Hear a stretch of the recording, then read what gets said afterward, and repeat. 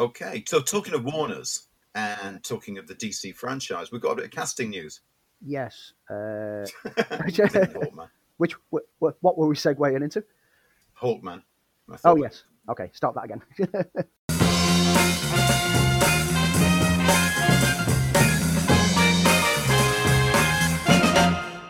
Hello and welcome to episode 38 of the Film File, the film show for film geeks by film geeks.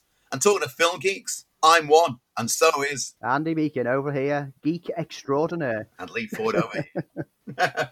The Geek Squad, coming to a cinema near you. That could be a really bad 60s style spy drama, couldn't it? You're just going to set me off now on down a road.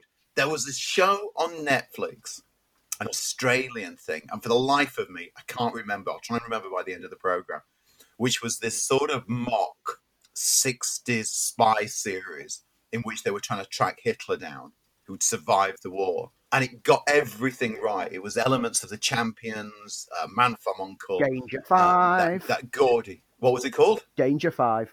Yeah, that was it. I think I was the only person who ever watched it. Much love for Danger 5. I have some memories of that one. Yeah, it was very bizarre, wasn't it? Yeah, I didn't know if I'd seen it or it was a fever dream. I know I'd seen it. That's a topic that I always get round to. Is like there's so many things throughout my life that I thought, did I dream this? Yeah, I've had that. Anyway, Andy, how are you? I'm good. Well, we had a really good weekend end last night on the MTOS group. Talk about it was black fantastic. And white films. I dropped in. It was good to talk about like the classic era, like silent comedies to your silent dramas and everything. And there's quite a few films now made it onto my list of I really need to get around to watching all of these as well. This list is getting ridiculous. Folks, if you've not joined in with what Andy calls MTOS, you should. It's on Twitter. How do you find it, Andy? Just give me a very quick breakdown of what you do. So it's Movie Talk on Sunday, MTOS, and every week, sometime during the week, from my own website, filmfile.uk, I'll post out 10 questions that are going to be covered on the Sunday. And starting at 8 p.m. on the Sunday evening, that's 8 p.m. British summer time at the moment, or GMT when it switches back to GMT. So adjust it for where you are in the world.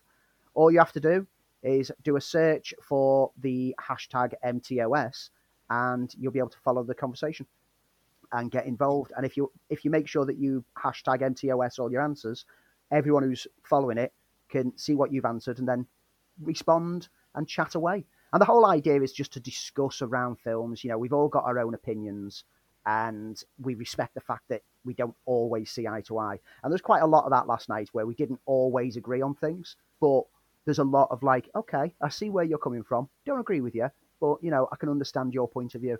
It's a very respectful part of the film Twitter community. That's good. It's something you don't actually hear very often when in regards to talking about Twitter. It can be a very toxic environment on Twitter at times. So having this little niche corner every Sunday where we're just all having fun and having a bit of banter about films works a treat.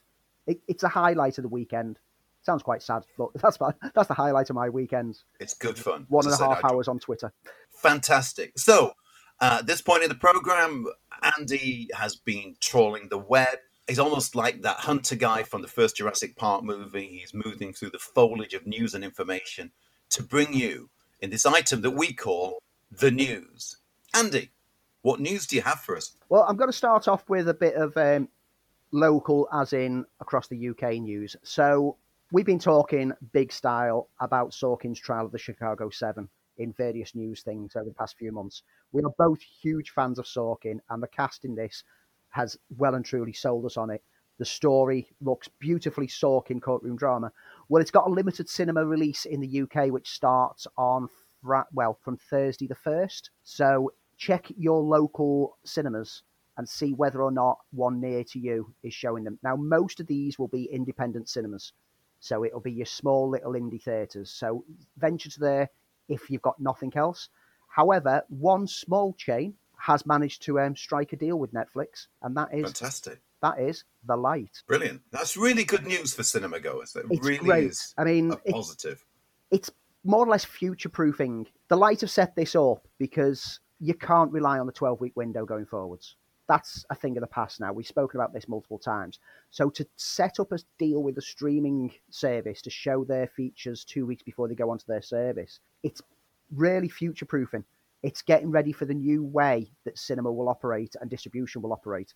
And yeah, it makes me proud to be a part of the Light company. Fantastic. To know that we're getting this in. There's only a handful of theatres of the Light across the UK, but if one's near you, head over there and hashtag Save Our Cinemas. And we'll be bringing you a review of that film next week. Definitely. For certain. What else have you got? Okay, so I promise not to rant. I can feel a Zack Snyder moment coming on. Like I promise to just tell tsunami. this as it's being reported and try Tell it not like to it rant. is. Okay, I can't 100% say that I'm going to stick to the script, but here we go. As they used to say in the Dragnet TV show, just the facts. So, first of all, the reshoots of Zack Snyder's Justice League HBO 4-parter. It's been confirmed that Henry Cavill will not be taking part in them. So there's no more additional Superman footage to be shot. However, we also know that Ray Fisher is involved in them. And as we know from previous reports, that Zack had a lot of love for Ray Fisher's Cyborg character. Don't know why, he's the least interesting DC character ever made. Yeah, from what we know, Cyborg was kind of the linchpin character, the instrumental character, bringing everybody together, weren't they, originally? He's the one that Zack Snyder basically calls the heart of the film, which we never got to see in the Joss Whedon version of it because it was all of his scenes were cut. Well, he's going back for some reshoots. Junkie XL is finishing off the score for this already completed movie. Now, the score was changed to a Danny Elfman one on the Joss Whedon one, so it's going to be interesting to see what Junkie XL's actual score is, because reports say that it's an absolutely brilliant score, and he's doing little tweaks because the reshoots obviously mean that his score doesn't perfectly match at the moment. I liked Junkie XL's scores, but I've got to be honest, I liked what Danny Elfman did with the little nods to the John Williams Superman score and his own Batman score made a little appearance in that. I thought that was that was a lovely little touch. Yeah, he did a nice little nuance within his new score to just like reference earlier iconic scores, basically. The additional cost to get all this in the can, this finished film made for a 4-part TV series, is now circling around $70 million. Whoa. Which, I don't know about you, but this really is starting to feel like a real waste of money to stoke someone's ego. Because $70 million... I mean, you could have 10 Blue Mouse films for that, or we could have you could have 70 of my films for that. We could have a Deadpool sequel. We could have a Dredd sequel. We could have, you get the picture, 70 million. You could either make a load of small budget films, or you could make one mid-range budget film and have a whole new story. And it feels to me that this is just escalating, because this was only reported as 30 million 2 months ago. Now it's 70 million. Where's it going to stop? Well, it has to stop somewhere, because aren't they now looking at a release date for this year? It'll be next year. Right. 2021. They haven't got the specific date.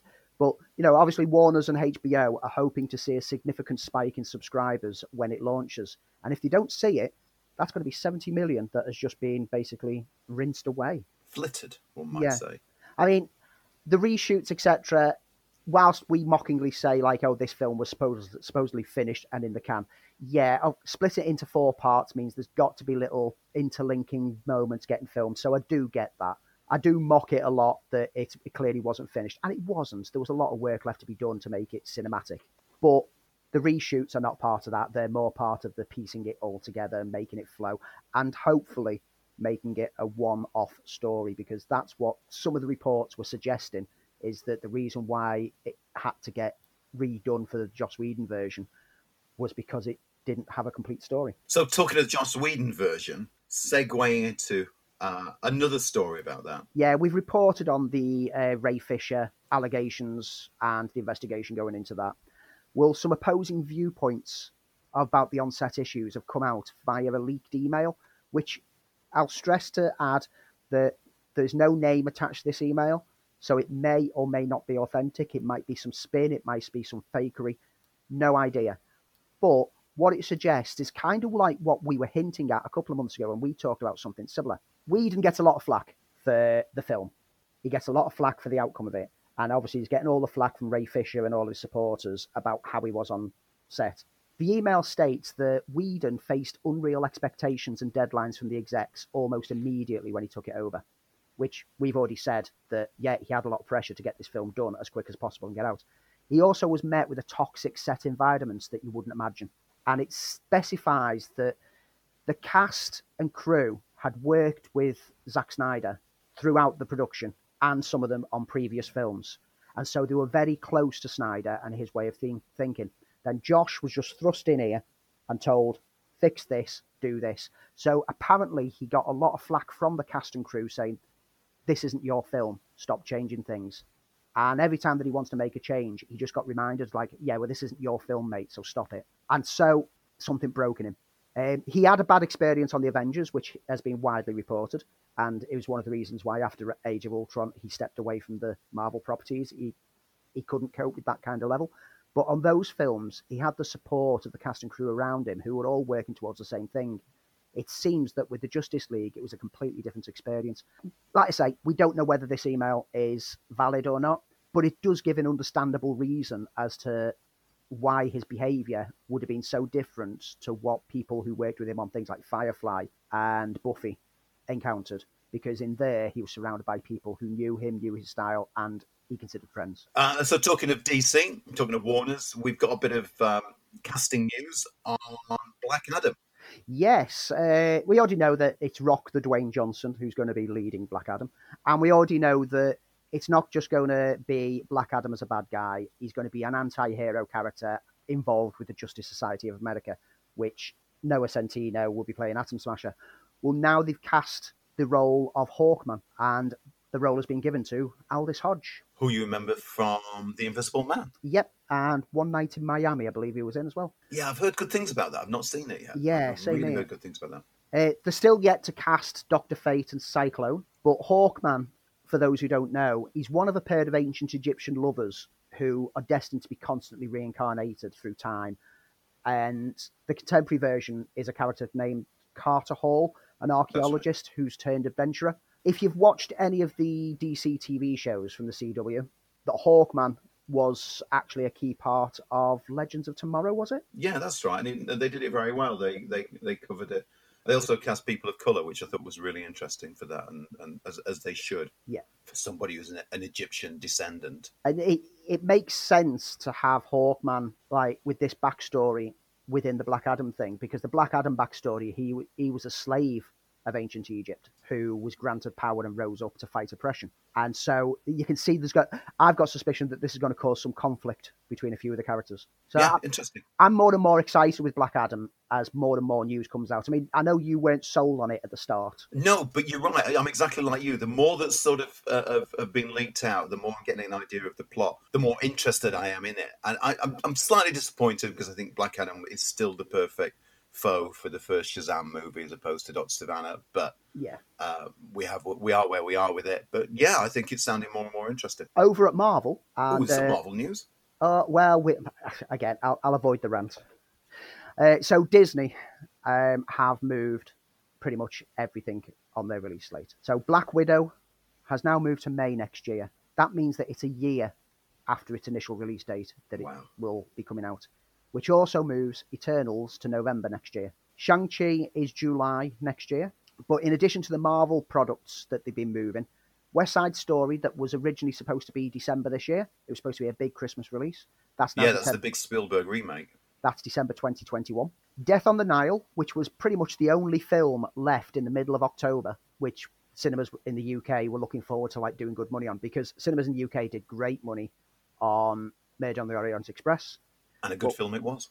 Well, that's moved to late December this year. So we're still getting it, fingers crossed, this year.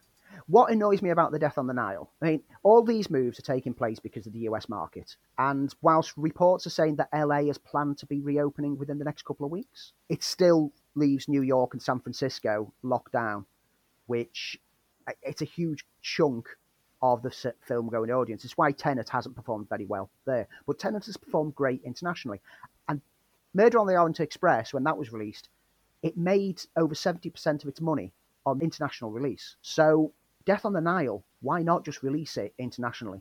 and then give it to America later. It's this global thinking that Disney seem to be stuck with, that they can't get out of this, like, well, actually, some films would work better if you split the release dates. I read an interesting piece on Bleeding Cool over the last few days, and it was talking about Tenet, that it's not done particularly well in the US, and it talks about the harsh test as a blockbuster, theatrical exclusive blockbuster.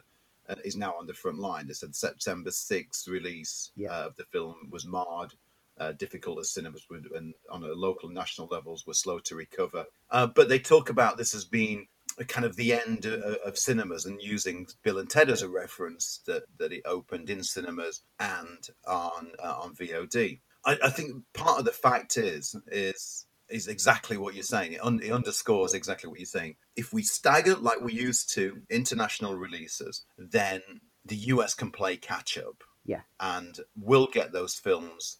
I don't honestly believe that the lack of success for Tenet in the US is down to the nature of just the virus and shutdowns. I think it wasn't the right film to reopen cinemas with. There was a lot of pressure, as you know, that forced it into cinemas.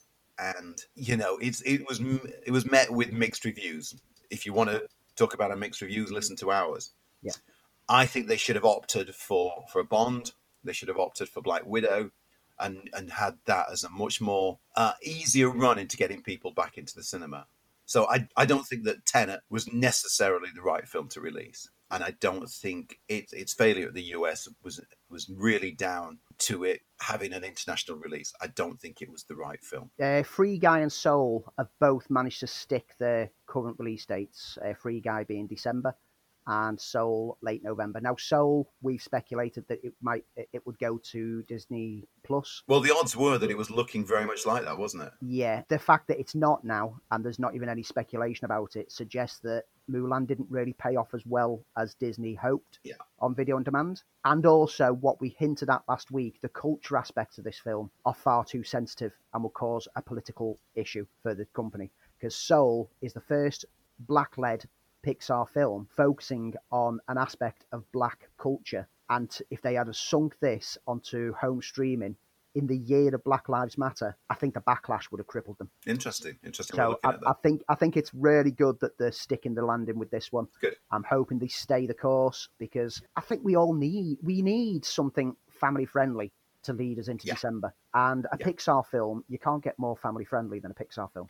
Speaking of family friendly, from the Warner stable, so the remake of Peter Pan, called Peter Pan and Wendy, the live-action version, has cast Tinkerbell. Yeah, now await volumes of negative chat on Twitter, but they cast a woman of colour. Yep, Yara Shahidi. She's going to be playing Tink. Yeah, she's from Grownish, and it's the first time that a person of colour has filled this role. Now, strangely, I've not seen a lot of backlash online. Okay. Because there was backlash over Little Mermaid. Yeah, I don't think people are that bothered when it's fairy being changed, because it's a fairy. So and everyone's image of Tinkerbell is the 1950s Peter Pan film. Yeah, I mean, every interpretation from that point has always looked similar.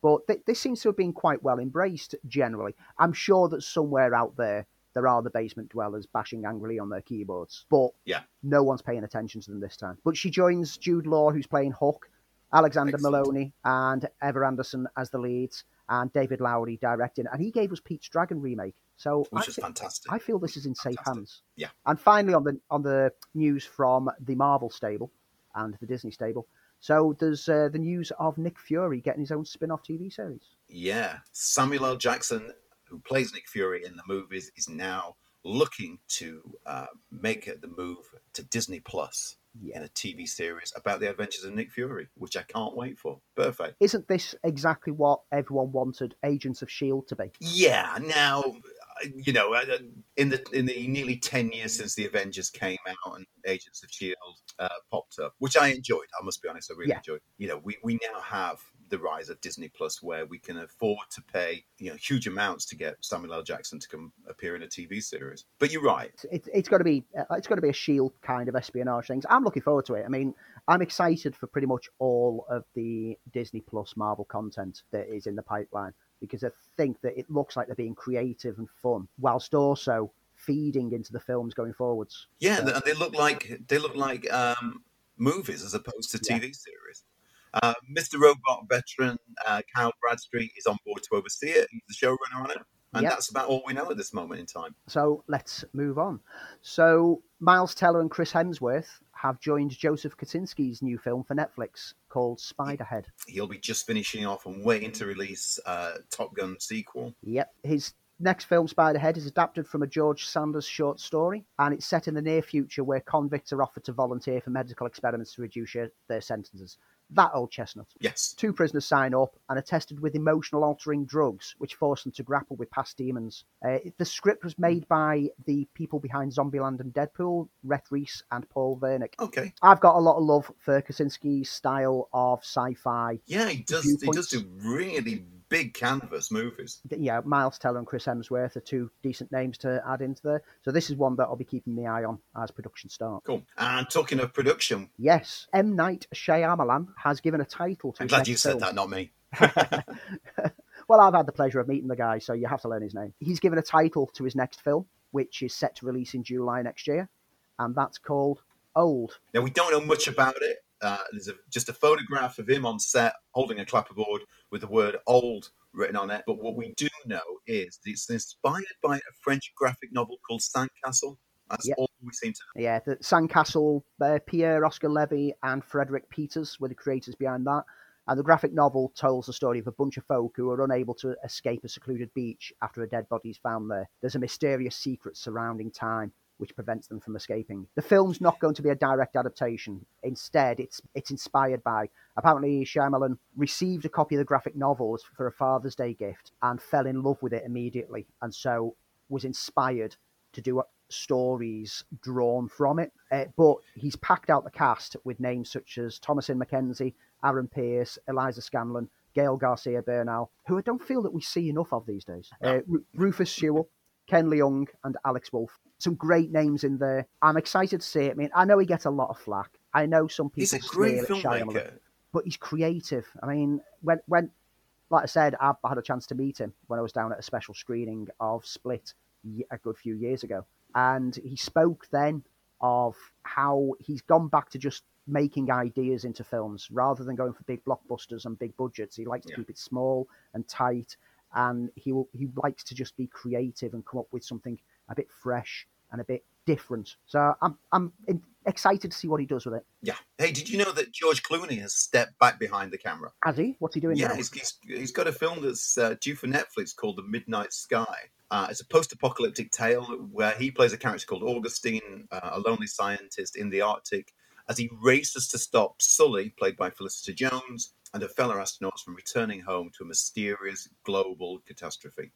Mark L. Smith wrote the adaptation of Lily Brooke Dalton's acclaimed novel Good Morning Midnight, and Clooney has rounded up a heck of a cast, including one of my favourites, Kyle Chandler, who's one of those actors who you see in everything and is just so darn good, but you never remember who he is. And that's due to hit Netflix this December. Nice. What was the last film that he directed? Suburbicon was his last direction, wasn't Yeah, which didn't quite work, but again, always interesting as a filmmaker. Yeah, I mean, yeah, ever since he gave us Confessions of a Dangerous Mind, I've always been intrigued to see what he delivers directorial. I mean, I love him as an actor. I think he can give a lot to a project, but knowing that he's behind the scenes directing as well. I mean, he gave us Good Night and Good Luck, which has to be one of the best films of the past 2 decades. An awesome film. Absolutely brilliant. So that's one to look forward to. Again, another Netflix film. There's a lot of Netflix stuff at the moment, isn't there? Yeah, I'm going to give you another one. Go on then. I know you were a big fan the first time round back in 1991, and that's Father of the Bride. Yeah, Steve Martin. I've got some love for Father of the Bride. Maybe not the sequel. I wasn't too enamoured with the sequel. Okay, well, you're going to have a threequel, and it's part of what we're calling the quarantine stream. So films that are being born due to a quarantine. So basically, it's coming to Netflix, and it's all done as a Zoom meeting. All the cast are back: Steve Martin, Diane Keaton, Kira Culkin, Kimberly Williams Paisley, and George Newborn. And this time it's Matty, played by Culkin, taking the spotlight with a big announcement and some special guests flesh out the 2 youngest members of the Banks family. And there you have it. A bit of clever filmmaking that's gone straight to Netflix. It actually sounds quite sounds quite intriguing. I mean, that this filming over Zoom seems to be a bit of a fad, and there'll be more on that later in one of the reviews that I've got for you this week. So as well as the reunion, there's also going to be a Father of the Bride reboot, of course, which in itself, as I said before, is a remake that originally starred Spencer Tracy and Elizabeth Taylor. However, the new version, according to Collider, has bedtime stories and Race to Witch Mountain writer Matt Lopez working on a more, well, shall we say, diverse reboot. From what I hear, predominantly Hispanic cast. Oh, so it's all fathers and all brides over the moment. It is all over the place. Borat sequel has got a title. Yes, so I've heard, and giggled too. And boy, what a title! Go for it. Playing on the title that they had for the original film, it's yet another really long, ridiculous title, and it's Borat. Gift of pornographic monkey to Vice Premier Mikhail Pence to make benefit recently diminished nation of Kazakhstan. Now, all that we know about the film is that it apparently sees Borat putting on disguises to conduct interviews with people, which has to be the most meta thing Sacha Baron Cohen has ever done. Yeah. It won't surprise me. Early this year, there was the scenes of the rally that he masqueraded as a singer of a right-wing hillbilly band. And I'm wondering if this was actually part of the filming for this. And this is one of the pranks that Borat was created. This is Sacha Baron Cohen playing Borat, playing Sacha Baron Cohen, playing someone else. This is weird. And it's all because Borat is so popularly well known now that there was no way he could prank people as Borat. Yeah, absolutely. So he's pranking people as Borat, pranking people as someone else. Oh, I am so on board with this film. I have already got my mankini out ready to wear. I will quickly move on because that image is now burning into my eyes and I need to pour bleach into them. Cruise in space. Oh, I feel like I need to say that like pigs in space. Cruise in space. We've spoken about this multiple times. It's the Doug Liman, Tom Cruise film that he's going to be shooting out in space. It's got a launch date now. Oh, see what you did there. They are going to start filming, clearly, in October next year, 2021. Right. Because the Space Shuttle Almanac have confirmed that a SpaceX Crew Dragon Axiom tourist flight is booked for launch in that month with Cruise and Lyman on board. Whether that's just them going up and testing the waters and seeing what's possible, but it's definitely a start for the production in some way, shape or form. Which kind of makes sense. He's got to finish Mission Impossible. I'm assuming he's got a heck of a lot of training to do just to go into space. Yeah. And probably so has Doug Liman. Yeah. And off he goes. Interesting. We'll keep you posted when we know more, like a title. And talking of titles, it appears that Avatar 2 and Avatar 3 have completed most of their filming. Yeah, according to Cameron, it's either finished or right at the very end of filming. Now, this film has been delayed more times than New Mutants. And the last delay was because of the COVID lockdowns. But it was one of the first films to get back to reshooting about 2 months ago. And the release date was pushed to December 22, which now Cameron has got everything in the can that he needs to do. They can start on the post-processing and the effects work. He's not planning a holiday, though, once this is all done. He's not? I think he needs one. Because once he's finished putting the final work on the next film, he will then finish the final work on part 3 and then go straight into production for the 4th and 5th films. It just begs the question, does the world need Avatar films? Because if you ask people, they're a bit like the Nickelback of movies. Everybody's got a little bit that they like, but they never say anything good about them. Yeah, I think it's all going to be down to how the first trailers impact. And Cameron is very clever at he can have people being snooty and sneery about something when it's in production. But then as soon as that first trailer lands, everyone's on board. I mean, we've had it happen way back when Titanic. Titanic had such a troubled production that everyone was like, knives out, ready to kill this. And then the trailers landed and went, oh, hang on a minute, let's watch this.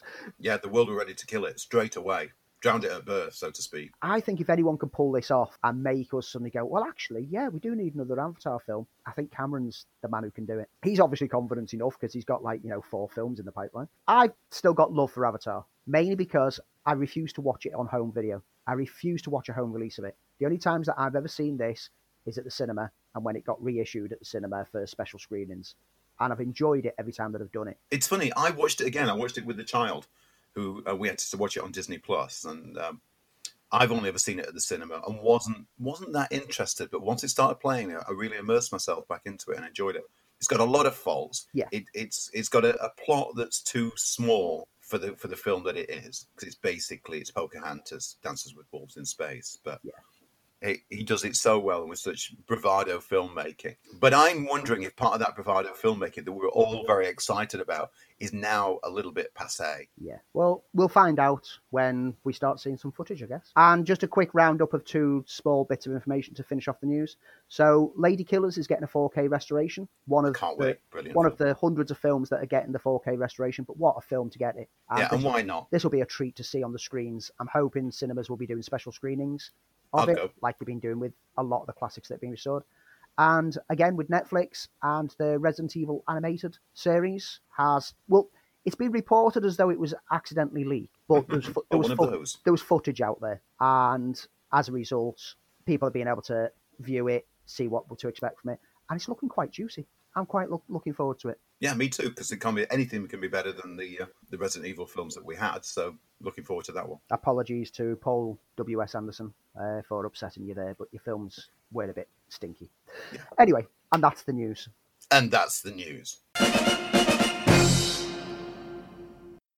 So if you're a fan of the show, and we're a fan of bringing you the show, you can hit that subscribe button and leave a review. We're always interested to know what you think about us, and any comments or even any suggestions, please let us know. So you can do that by going either to our Twitter site, which is @FilmFileUK, or you can now find us on Instagram and just see what a couple of good-looking guys we are.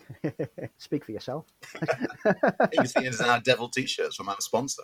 Okay, so over the last couple of weeks, I have been setting a challenge for Andy to see films which, remarkably, he's not had a chance to see. And last week's film, left me gobsmacked because it's right up Andy's alley, and I am so surprised you never got to see the 2015 Sicario.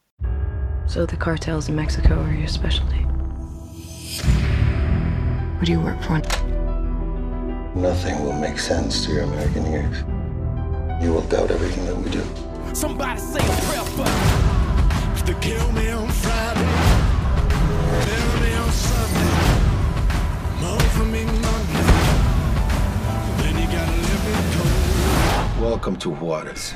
Sicario.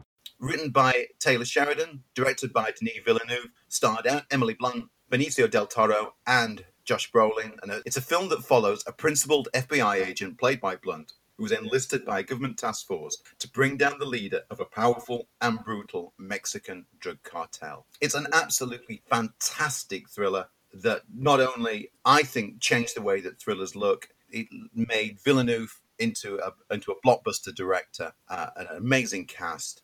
And Andy, I love it. Please tell me that you loved it too.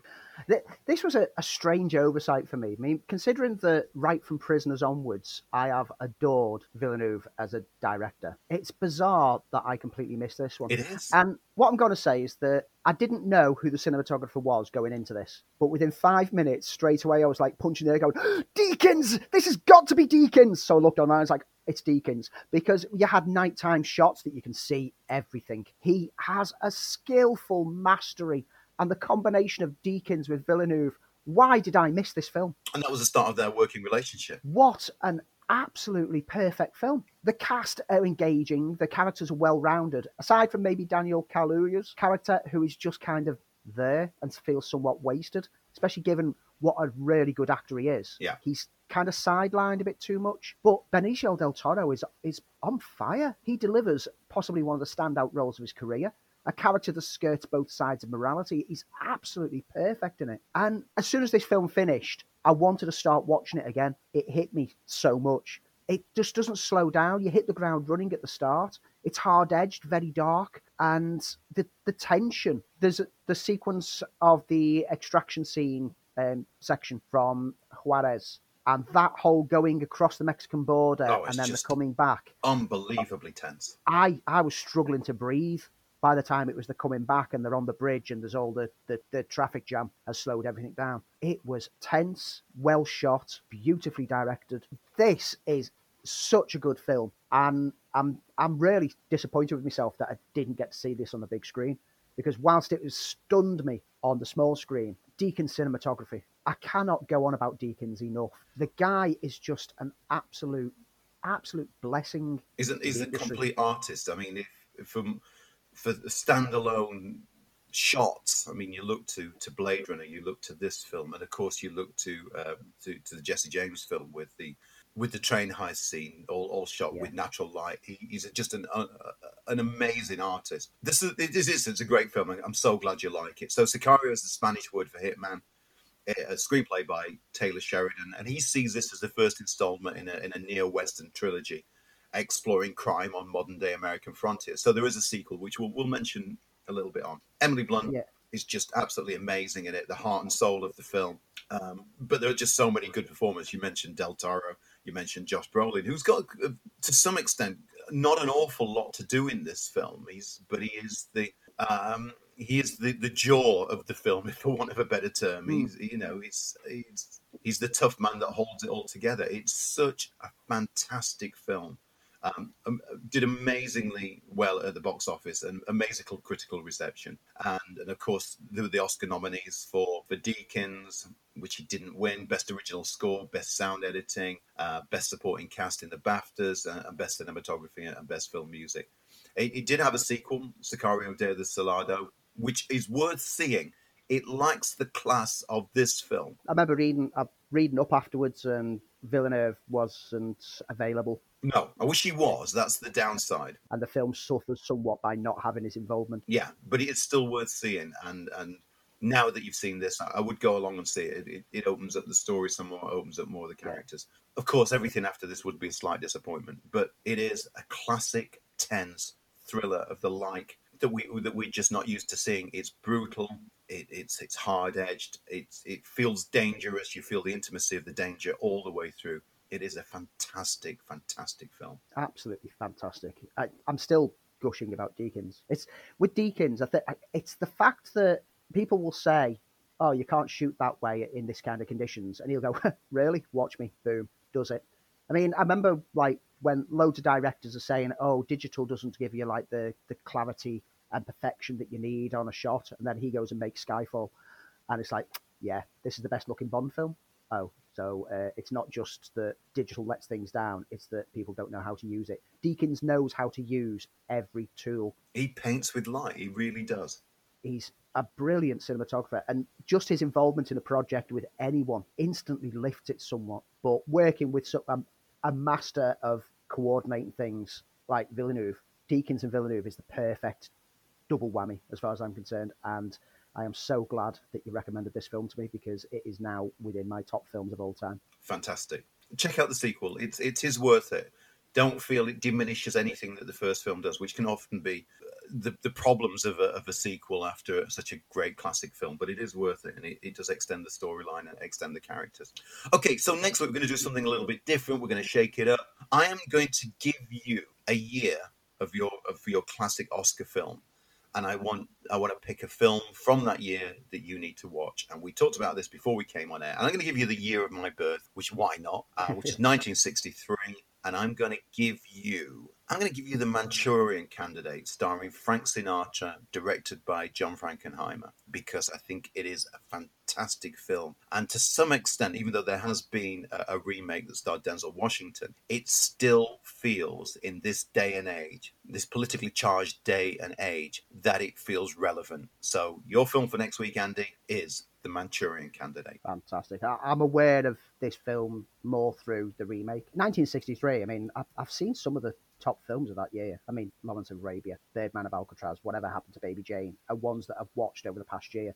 So this is a year that I'm slowly filling those gaps in. So this is going to help plug quite a few of the award nominations from that year by the looks of it. Yeah, it's an interesting year. It's the start of the new Hollywood, I think, that back in films like this that started to change how we saw cinema, and we started to move into that, what we now call, away from classic Hollywood into new Hollywood. Okay, so we've not been to cinema this week because unfortunately there's not a lot we can see. We're now in a sort of newish lockdown in anything but name only. But Andy has got a film for you to review, and it's one of our Netflix films. So Andy, tell us what we've got. So this was one that we put forwards last week as something to watch out for because it was dropping, and that's Enola Holmes. Enola? Who are you? She's your sister. Enola. Her mind, sharp as a tack. Tell me who she is? Enola. Enola. Enola?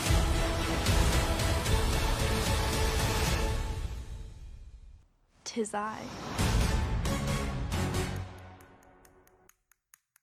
It's adapted from the book series by Nancy Springer and tells of the 16-year-old Enola Holmes, the youngest sibling of the Holmes family.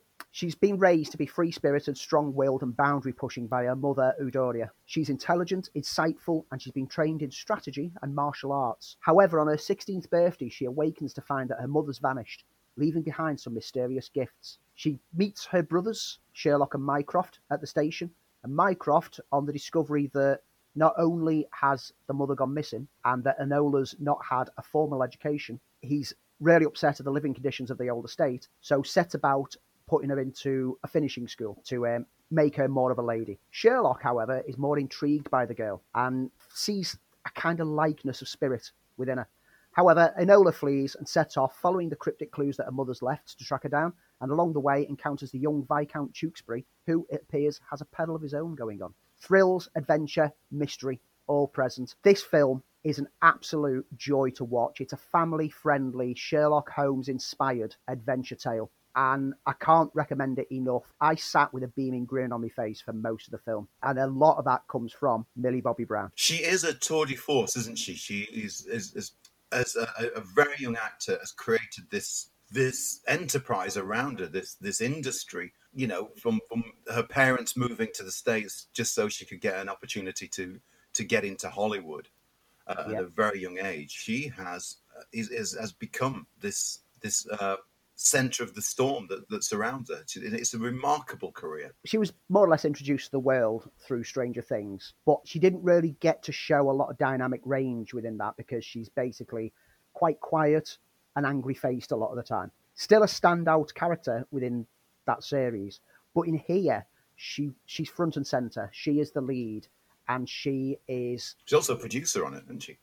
Yeah, witty, charming. She's got such energy and vibrancy on screen. Her comic timing balances well with the dramatical leanings of the script. And the film uses fourth wall breaking moments of her looking to us as an audience to complement the voiceover aspect that is there. When it's basically nods and winks to her as us, as she's like basically saying, you know what's going to happen here, don't you? Before something happens. Brilliant stuff. If it hadn't been done so deftly, it would have felt, that's a bit cheap. But the way that it's put in there, it feels very fluid and natural to the story. Henry Cavill, oh man, what a great interpretation of Holmes we've got. You watch his mannerisms when you get round to watching it. Watch how his eyes are always taking in every detail around him. You don't see him act on a lot of things, but you know from the way that he's stood that he's really analysing every moment. He's deciphering the world around him like we know Sherlock to do.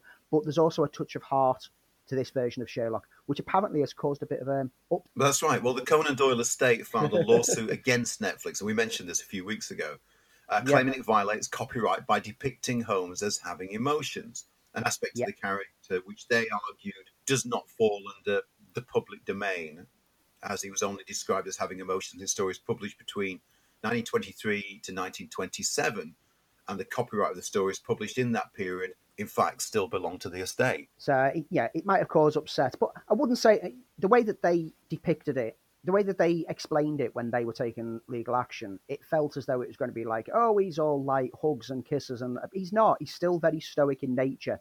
There's just a little wry smile. And you could look at it as emotion, or you could look at it as him just recognising in Enola part of himself. And that's the way that I think that it's more supposed to be interpreted, is that he sees a likened spirit, a kindred with her, which he doesn't see with his brother Mycroft, who is basically the polar opposite of him. Excellent.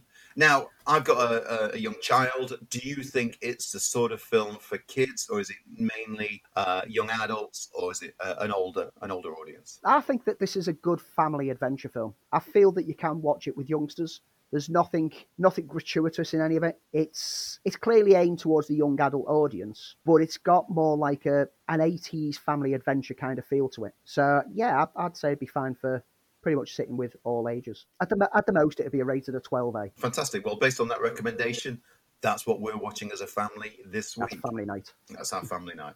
Okay, for me, I watched Into the Night, a Belgian apocalyptical sci-fi drama thriller created by Jason George, inspired by a 2015 science fiction novel. Premiered back in May on Netflix. I'm several episodes in, and I can tell you that it's a really, really good watch. So the premise is a group of passengers on a hijacked plane, which is a red-eye flight from Brussels to Moscow, are hijacked by an Italian NATO soldier, forces his way into the commercial aircraft, demands a takeoff, and basically discovers that there is a global event that results from exposure to sunlight, and it's killing thousands of people. So the plane heads west in an attempt to survive this catastrophe that's killing all living organisms during daylight hours, and they must keep flying out, even though with fuel shortage, irradiated food, hidden agendas, and other problems, they have to flying, as the title suggests, into the night to avoid daylight. It's a cracking little series. The only thing that held it back for me was that it was dubbed. It was Belgium's first original series for Netflix, and it's been redubbed. But once you get over that, once you fall into the pattern, I think you have to do with most of films. It's a really clever idea. And as the series grows, the first episode is a little cliched. It feels a little bit like Lost, but as it grows, it becomes more and more interesting and more and more tense. It really is one of those tense series as to where it goes. It's only 6 episodes. They're only 30 odd minutes long, so you can really sit down and give it a blast one evening and not feel as though it's eaten into your time. Excellent. Enjoy it. I'd like to know your thoughts. Sounds like my kind of sci-fi. It is. It's right up your street. I was thinking that while I was watching it, Andy. It sounds familiar to other things that have done a similar kind of approach, but I'll check this out and I'll let you know. And another film that I've seen this week, and this one has been getting a lot of buzz around it, and there's also talk that it might get a limited cinema release just in time for Halloween, and that's Host on Shudder. I wish I'd got Shudder. It's just one of those other services that I don't think I need to pay for. If you're listening, Shudder, please sponsor us. Oh, if they sponsor us, we will gladly talk about all of their new films every time that they release. Host, if you're not aware, it's a short horror film that's been made during the lockdown. I have heard of it. And much as The Father of Bride 3 that we were talking about earlier said that there was something that will play into this kind of thing, and this is the film that I'm talking about. It plays all the tropes and shticks of films such as the Paranormal Activity series, but the freshness and uniqueness of it is the way in which it's been made. Right. So basically, the story is, during the COVID lockdown, a group of friends have been setting up regular Zoom chats. Haven't we all? And for one of the weeks, one of them decides that they want to do a seance. And so they hire a medium to join the Zoom chat. The medium tells them to take it seriously, but the group begin to see interruptions as one of the members of the group has to leave the circle because his fiancée is mucking around. And then followed by another feeling of presence who she believed is someone called Jack, but nothing is quite as it seems. And then the medium suddenly and mysteriously gets cut off, and that's when things start to ramp up. Ooh, I'm liking the sound of that. Something has joined them on the chat. It's 57 minutes long. Perfect. Which is safe to say it doesn't outstay its welcome. And the neat touch is it uses the limited free Zoom call time as being the framing device for the sudden cut-off that you get at the end. Because every one of these found footage films has a sudden cut-off that you're like, well, why did it end there? This, it actually does that. You have 5 minutes left on your Zoom if you wish to extend it. All the Zoom pop-ups that you would normally get appear on there. The starting moments of the film is just casual chat between the groups about lockdown life, not being able to cough these days, joking about like the situations of, oh, I smell bad because I'm stuck in the house, etc. It strikes a familiar chord and grounds the film. We've all had very similar Zoom chats and we can all relate to it. So within the first 10 minutes before the Zoom chat starts fully, you're already sold that this feels real. And then the use of Zoom technology throughout the film, the border, once the Zoom chat starts, the bordering is the Zoom bordering that you get on a PC. Yeah. And every now and then, in order to did you hear that? Oh, I'll enhance the sound, hold on. And go into the settings and enhance the audio pickup on someone's channel. And it uses Zoom perfectly. And this is because they filmed it using Zoom. Right. It was genuinely made in the style that you can see.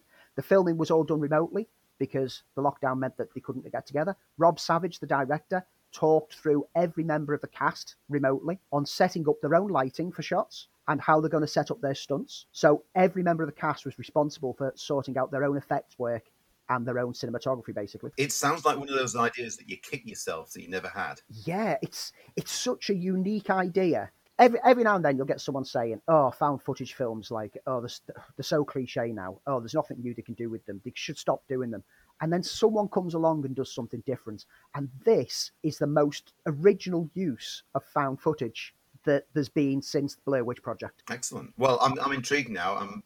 I might have to do the week-long free registration and see if I Free can trial. get to see it. Hey, it's almost October. Might as well do that on, Yeah, if on you're not going October to do it, to wait till Halloween. chill yourself.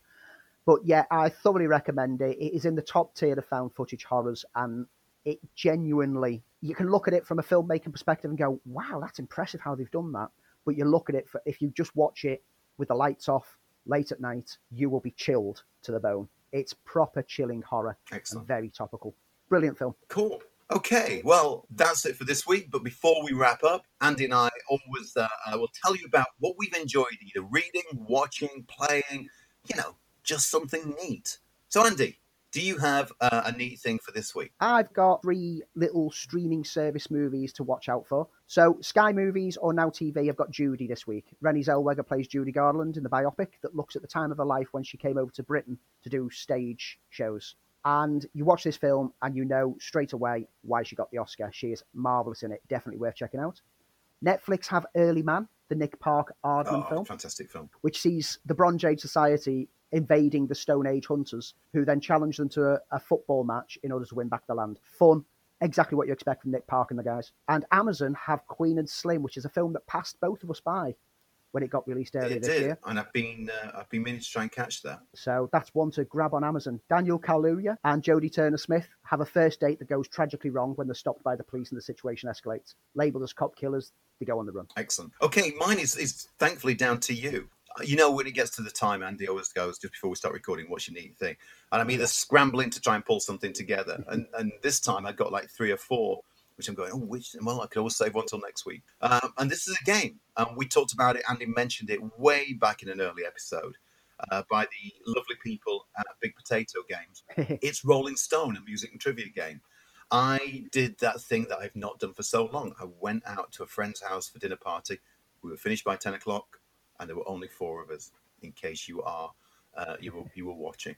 And we played this after dinner, and it is fantastic. Andy, talk us through the game, because you played it more than I have and know it better than I do. So Big Potato Games are absolute experts in their field at creating fun party games that are simple in concept and play out so well. They're responsible for the Blockbuster game, which I've got and still not played. Then they adapted that whole idea for a music-based game, and how it works is that you're split into teams, and for each round, the round starts off with a head-to-head where you draw over a topic. So it might be music about love, and you have to say films with love somewhere in the song lyrics. So love is all around, and then it goes to the next person. They've got a 15-second timer. Love is in the air, and you're encouraged to sing the line. Yes, as well, which adds to a bit of fun, especially when people know what the song is but can't remember how it goes. Once someone fails to answer within the 15 seconds, the person who won that setup draws 6 cards, which will be themes of 1970s music, 1960s music, rock and roll, etc., etc. And you look at the bands which are listed on there, and you decide 3 that you think you can describe to your team by way of a line of lyrics, humming a tune. Hum a tune, can't you? And then one word. Or one word. And you place them down on the relevant slots on the board in front of you for the one word, etc., etc. And then you have 30 seconds to get your team to guess each of them. Yep. Any that aren't guessed, the other team can try to guess if they can get all of theirs done in their 30 seconds. If you manage to if you're the first team to go and you complete yours, and you've still got time left, you can start taking cards off the other side of the table and try to steal some points before they get a chance to go. It's fun, and even if you don't know anything about music, it makes no difference. The great thing about this and Blockbuster is that you could be an expert on the topic. Yeah. But you are relying not only on the knowledge base of the people who are on your team, but also you're relying on being able to communicate with the people on your team. And you've got to try to get on the same wavelength. And it's great. It's ideal for... You played it with 4, we've played it with 8, but it's one of those games that the more people that are there, the more chaotic it can get. Absolutely fantastic. We loved it, because we won. But it felt a little bit hard at first, but once we got into it, and no pun intended, once we got rolling with it, it was just a gas. Thoroughly enjoyed it, and especially if you're playing against someone who's got a similar musical knowledge, and we just had a gas with it. Absolutely loved it. As I said before, I got the Blockbuster game for Christmas, and because of lockdown, etc., never had a chance to play it. That's the next one up, but we borrowed this off you. In fact, we enjoyed it so much, we're going to get ourselves our own copy of it. You played the Rolling Stone, which is the US version of it. It finally got a license for the UK, and it's called Top of the Pops. Of course it is. Of course it is. And you get free kazoos in the British version. I know that made you very happy. It made me amazingly happy. Well, that's it for this week. I hope you enjoyed the show. We enjoyed delivering it for you. We'll be back with a bit of luck next week. Same movie time, same movie channel. Andy, it's been a gas. It's always a gas. In fact, I'm going to turn the gas off. But Andy, you'll not survive here. You're not a wolf. This is the land of wolves.